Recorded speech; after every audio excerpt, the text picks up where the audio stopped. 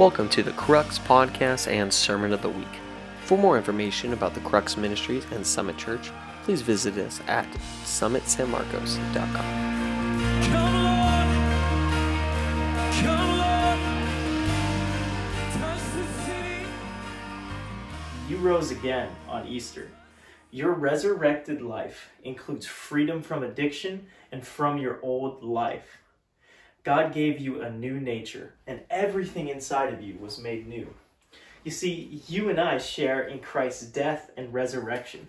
I died and rose too. Resurrection means freedom from addiction. That means I'm not bound. Everything was made new. My new nature is to love others and to glorify God. My new nature is in Christ. The title of this sermon is Your Resurrection Day. We're continuing our series on the kingdom of God. And I know it's an attention-grabbing title, Your Resurrection Day.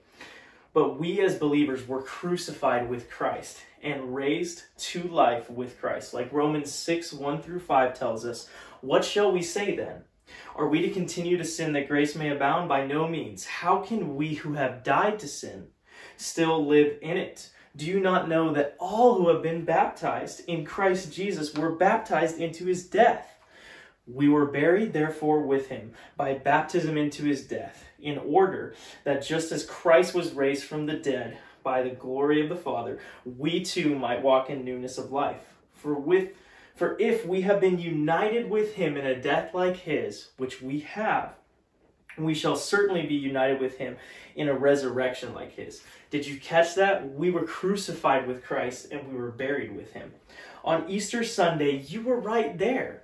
You rose from the dead. You died with Jesus and you also rose again. You're still human, but you're in heaven. I think oftentimes we think Jesus' experience is so different from ours, but in reality, not only were we crucified on the cross with him, not only did we rise from the dead, we actually are in heaven with Jesus right now, like it says in Ephesians 2, 5, and 6. In verse 5 in the ESV, it says, even when we were dead in our trespasses, God made us alive together with Christ. By grace, you have been saved. And God raised us up with Christ and seated us with him in heavenly places in Christ Jesus. That was Ephesians 2, 6. See, we are seated in heavenly places. I know it sounds like blasphemy, but it's the Bible. You were co-crucified. You were co-resurrected. You were co-lifted high with our Savior. And I wouldn't believe it unless God said it. You know, tonight, I know it seems like we're just reading Bible passage after Bible passage, but this is the anthem for our new life. It's the reminder that your life matters and that Jesus sets you free from the power of sin. If you didn't catch it the first time, Paul says it again in Romans 6, verse 6 through 8. In the ESV, it says, we know that our old self was crucified with him in order that the body of death might be brought to nothing, so that we would no longer be enslaved to sin.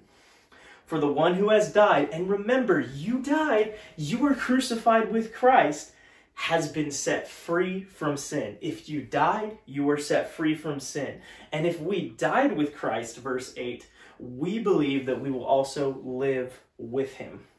You see, you rose from the dead on Easter with Jesus. You have a new life. You know, verse 6, it said that your old life is actually dead. Your old life, your old self, that self was nailed to the cross with Jesus. That self died when Jesus died. And now Jesus has raised you to a new life with a fresh start that is in Christ and with Christ. It's all because of Jesus' sacrifice for us. And it's now our time to decide what we will do with our freedom.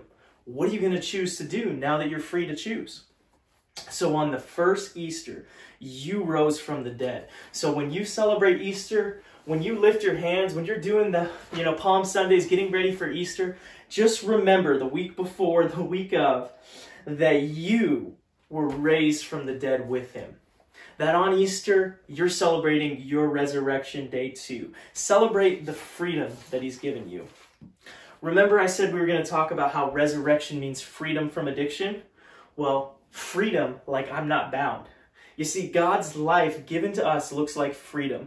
God's Spirit in us brings new life to our human, flesh with its desires. And like it says in Romans 8:12 in the Passion Translation, so then, beloved ones, the flesh has no claims on us at all. And we have no further obligation to live in obedience to the flesh. No obligation to live in obedience to the flesh. You see, we don't have to obey or give in to our fleshly desires. We do have wrong desires, but not the same nature. This new life, this new resurrected life, looks like obeying the Spirit's leading, as the Spirit gives us power to say no to sin. You see, I remember what it was like to gratify my passions, and I can go back there. And you know why? Because I'm free to choose. And I can use that freedom to choose to go back to the sin nature, or I can use that freedom to glorify God and to love others. And remember what we said we were talking about today? Everything has been made new. It's not just that you died and rose again too. It's not just that your freedom from sin means you're no longer bound. It also means that everything inside of you is new and you have a new nature. Like it says in Colossians 3:3, the crucifixion that we have with Christ, it says your crucifixion with Christ has severed your tie to this life. Your true life is hidden away with Christ. That means our new default setting, our new tendency, it used to be to give in to our desires, but our new tendency is now to glorify Christ. You see, our old tendency used to cause us to do things that brought us shame, but our new tendency actually causes and brings fruit that makes us more like Christ. In Romans 6:21-23 out of the Passion Translation, it says, so tell me, what benefit ensued from doing those things that you're now ashamed of? Get it? Sin. The things that we did that made us ashamed was sin. It left you with nothing but a legacy of shame and death. Verse 22, but now as God's loving servants, you live in joyous freedom from the power of sin. Verse 22 goes on to say, consider the benefits you now enjoy. You are brought deeper into the experience of true holiness that ends with eternal life. So verse 23, for sin's meager wages is death. But God's lavish gift is life eternal, found in your union with our Lord Jesus Christ. You see, so our new nature, it just flows out of us. It bubbles up inside. There is a burning passion inside of me. I don't know why I took the money out of my wallet and gave it to that man. It just came to me like second nature. I don't know why I forgave that person who didn't deserve it, who hurt me. It's second nature. It just comes to us. We hear and see and feel the promptings to obey the Spirit, just in the same way that sometimes we hear, see, and feel the promptings to go back and to sin. But now that we're free, we can choose. If you only remember one thing from this message, remember that on Easter, you rose again with Jesus unto a new life of freedom and partnership with him. It's your resurrection day too. And I know it's weird. I know you feel like we're separated by space and time, but I want you to say this with me. Say it with me together. Say, I was co-crucified, co-lifted high. I am free to choose. And I have a new nature in God. You see, I died and rose again too with Jesus. I am free, and I have a new nature in Christ. I love you guys, and I just wish you the best in your small group times. So get ready to talk about these questions and how you have a new nature. Thank you for listening to the Crux Podcast Sermon of the Week. Be sure to visit summitsanmarcos.com for other exciting content from Summit Church.